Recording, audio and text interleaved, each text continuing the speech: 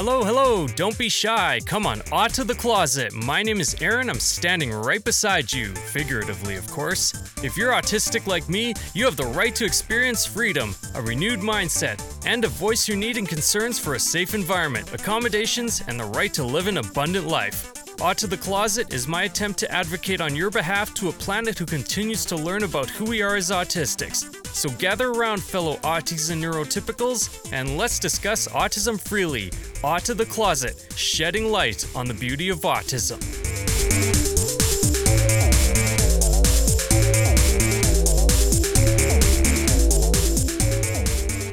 Hello, this will be an unusual episode for me. I'm trying to get better after being sick this weekend, so I'm staying home and recording takes of this episode when I'm not tired from all the coughing and hacking.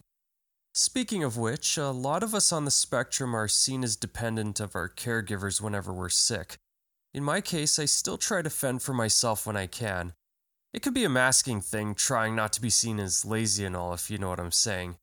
Anyway, let's go ahead and get into our question from the closet. 1, 2, 3, 4. Question from the closet. As some of our more regular listeners are aware, I released a couple of episodes and therefore got 2 questions from the closet to cover. But because of feeling sick and wanting to keep this episode short, let's talk about what stim toys you would recommend, as that was the second question that I had covered in the most recent episode where I was talking about sustained auti. And of course, if you don't have any particular stim toys, what is your stim and how do you cope with it? Let me just go ahead, pull up the tablet here and just see what answers we came up with here. And,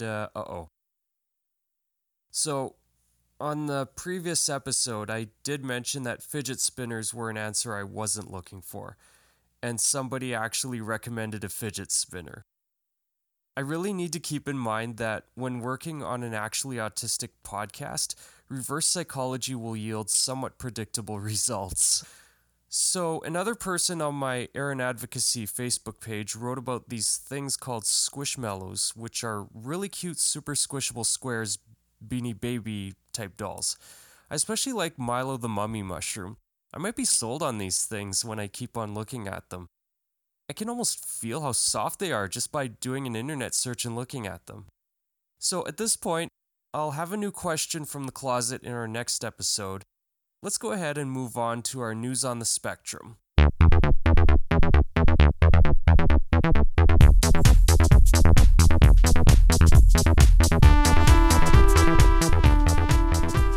This week on News on the Spectrum, some very sad news occurred on Friday.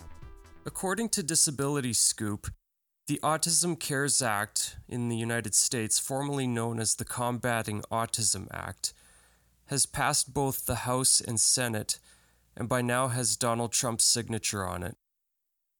Well, there's been a few positive changes since the last authorization of the Autism Cares Act, such as adding the phrase across the lifespan to acknowledge autistic adults and requiring the Department of Health and Human Services to provide a report to Congress on the well-being of autistic people. This will authorize the National Institution of Health and the CDC to give approximately $1 billion for cure and treatment research for autism over a 5-year period. This setback has no involvement from the Autistic Self-Advocacy Network or autistic adults. As a result, there will be no funding for the actual needs of the autistic community, including education, healthcare, housing, or accessibility needs. Autism Speaks and the Autism Society of America have done some serious work lobbying for the passage of the Autism Cares Act, and Autism Speaks defeated an amendment to improve autistic representation in research about autism. While Autism Speaks encouraged people to support the Autism Cares Act, autistic advocates have retaliated with their own advocacy and may consider fighting harder in their pursuit of neurodiversity and autism acceptance. Actually, autistic adults are calling to reform the Autism Cares Act to meet their needs and not to continue combating autistics through cure and treatment research. It looks as though things are going to be rougher from here for Americans involved in the neurodiversity movement. Personally, Right before Donald Trump became president, I actually predicted that something like this would happen. And it indeed has happened. That is this week's News on the Spectrum. I'd actually like to switch gears and just talk about a few autistic and neurodiversity misconceptions. Enjoy the music. I do need a break.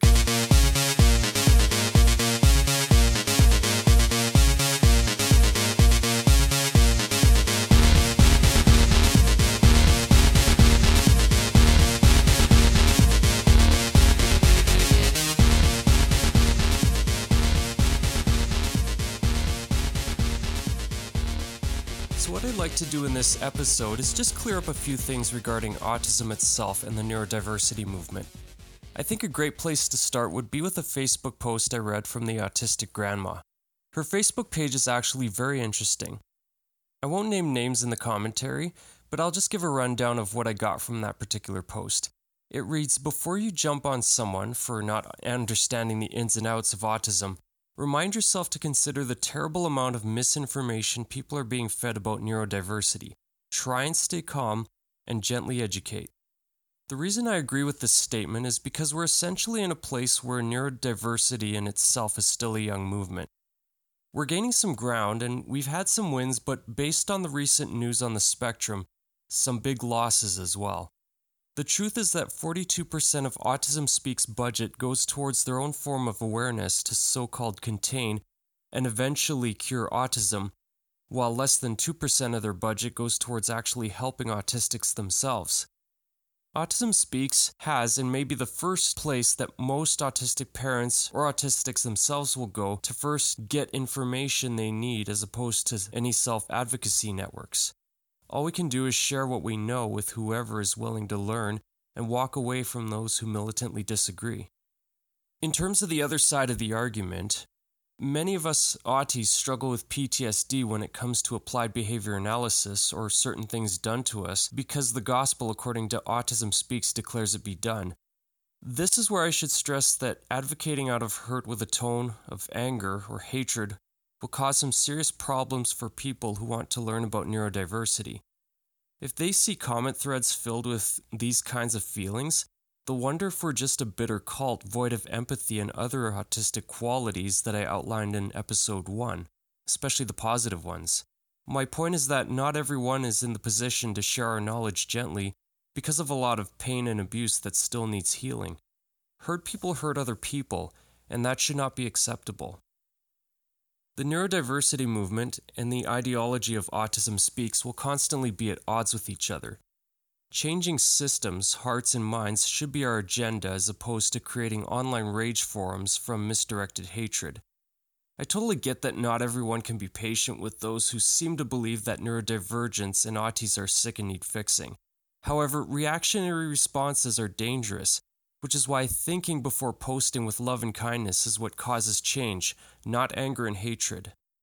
Moving on, while most of us who work with autism focus on behavioral issues such as meltdowns and communication problems, I want to focus on an autistic social interaction issue that many neurotypicals don't understand fully at all.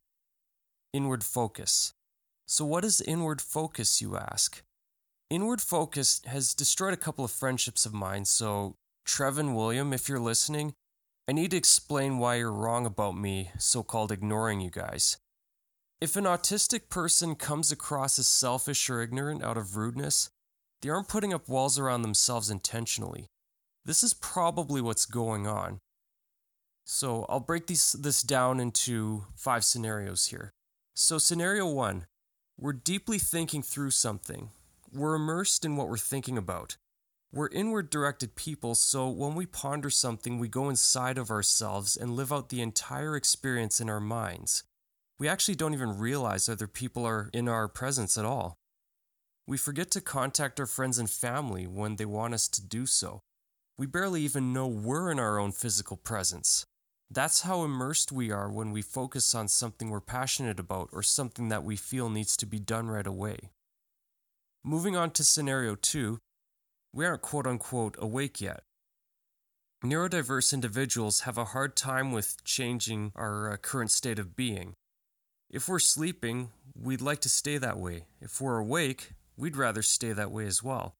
If we're wet, we prefer to stay that way. If we're dry, we prefer to stay that way as well. Some of us need a few hours to fully be aware after waking up. Most of the time, this isn't really the case for me unless I'm songwriting or working on the next podcast episode. Scenario 3. Some of us don't identify with our names. Because of that lack of connection, we don't respond when someone addresses us or calls us by name because our names simply get categorized into what we individually feel is subjective white noise, or background noise if you don't understand the concept of white noise. Scenario 4. When it comes to outside stimuli, it takes us some time to respond, around 30 seconds to a minute typically, but probably longer. During that time, we do what we can to process the presence of others, their words, their facial expressions, and tone of voice as well, so we don't come across as offensive by responding in a way that we'll be embarrassed about or regret later. So in other words, with this particular scenario, we have a loading screen, and that loading screen will flash for some time before we can offer a civil response to others around us. If we aren't slowly and gently brought back to reality, that's when our autistic bugs and quirky glitches happen. The last scenario, number 5, sensory overload. We can't take in any more information. And when we've reached brain capacity, this can be particularly bad in some social situations where the pressure to be interactive isn't under our control. In my case, I used to think it was excitement, but in reality, I just feel like I either have to talk to someone, sometimes everyone, or I just completely shut down from being overloaded with the decision of who to talk to next or what to talk about with that person. Because of being overloaded with decisions, I eventually just want to be physically alone until I can recharge. As a result, I appear standoffish and lonely at the same time. Essentially, I'm conflicted, but at the same time I understand the need to recover by being alone. To non-autistics, this comes across as selfish, rude, or ignorant, but for autistics themselves, our ignorance or selfishness is actually a form of self-care and self-preservation.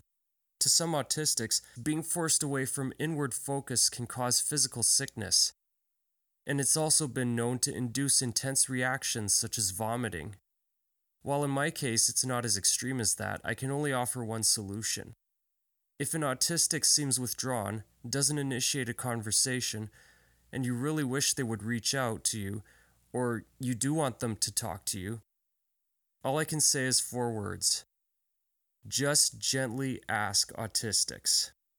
Give them some time to respond because they eventually will. They will bluntly tell you if they still need time to themselves or if they're okay to socialize. It's different for every autistic, but it's only in the extreme cases where they don't want to be your friend. That's the only time when you should confront them for ignoring you. Depending on how well this podcast does, I actually plan to do a full season on the alternatives to applied behavior analysis. But for now, I'd like to offer my short version of the views of ABA, a conversion therapy that trains autistic children to act more neurotypical. ABA comes in many different forms, from gaslighting sessions that seem friendly, masqueraded as play, to inhumane practices such as electrotorture at the Judge Rutenberg Center. Many advocates of ABA mean well when claiming that their methods of ABA are more positive, accepting, and respectful towards children. But the concept of ABA itself involves conditioning. ABA is designed to ensure autistic children and adults act just like everyone else. But life is about becoming a unique individual and adding value to society by doing something different that comes from who you are. The first thing wrong with ABA is that it teaches autistics there's something wrong with them. Neurodiversity embraces all kinds of autism as unique and beautiful, and in some cases it has potential to serve a greater purpose than that of neurotypical mindsets. If you don't believe me, just look at Bill Gates. Being conditioned with the thought that you need constant repair and that you're imperfect is destructive to a person's self-esteem and replaces intellectual and physical autonomy with self-hatred. And after the conditioning is complete, the patient is pretty much a shellless robot with an automated operating system, so to speak. The second thing wrong with ABA is that it addresses the behaviors and not the causes behind certain behaviors. Pressure, anxiety, and helplessness that happens during therapies eventually leads to PTSD, and in some cases causes OCD, depression, and in more extreme cases, autism regression, which happens based on acute trauma and overwhelming anxiety. Lastly, ABA induces thinking that a person's value is based on conformity. They're only appreciated if they submit and follow the rules and regulations given by society. Rewards are only given under compliance, and needs are only provided under fulfilled conditions. Just imagine not having a say over your body, not being able to move in ways that feel good or calm you down and hurt no one. All because adults have been sold the lie that you need to fit in with your non-autistic peers to survive. Autistic and otherwise neurodivergent children have the right to be treated with dignity, to have their mode of communication respected, even if it is not spoken words, and especially if it's not spoken words. Subjecting any autistic to ABA causes suffering and mental damage that can never be undone. The truth is that an autistic person will always be autistic. There is no cure for autism. No reduction of vaccination, no diet, no brand of bleach is ever going to change that. Even if they learn to emulate normal people, to follow commands like a trained dog, or try to conceal their identities and emotions in order to fit in, autistics will always be autistics. That's just how it is. So, what do we do about this? How do we live alongside autistics since we have to so-called put up with autistics as they are? It's really simple and doesn't cost as much as ABA therapy usually would. Just freaking accept us for who we are. Full stop. Quit trying to break us. I mean, when you think about it, who gets hurt if I stim? Who needs a hospital if I refuse to hug on command? Who suffers if I don't make eye contact? Seriously. Listen up. I am aware that some autistic behaviors do cause self-injury and can be hurtful towards others. There's a deep issue that triggers these kinds of behaviors. And that deep issue in itself is the root that needs a nip in the bud, and sometimes it may have nothing to do with autism. That in itself needs to be trimmed in order to deal with the behavior as a result. Since I'm no doctor, psychologist, or psychiatrist, this is different for every case. Unfortunately, conditioning is not the solution though, as it only takes care of one part of a larger problem. I mean, when you think about it, isn't an autistic person's welfare and happiness more important than society's desire for them to seem perfectly normal? Wouldn't it be better to nurture an autistic person's strengths and abilities? Can't we just simply encourage an autistic to pursue their interests? And can we help autistics avoid pressure in situations that may cause sensory overload? I'm pretty sure that if we can focus on those building blocks for a safe and secure environment for autistic communities, we can learn to appreciate autism for what it is. That is our show for today. Thank you so much for listening, and I promise to do what I can to get my voice back. You can like me on Facebook and follow me on Instagram at AaronAdvocacy204, or check out some of my articles on SustainedAuti.com. If you've gotten a lot from this podcast, go ahead and leave a positive review on iTunes or Stitcher so more people can learn about neurodiversity and autism for what it really is. My name is Aaron. Thank you for your time. Out to the closet, and don't forget to add value to someone today. See you next week with a very special episode.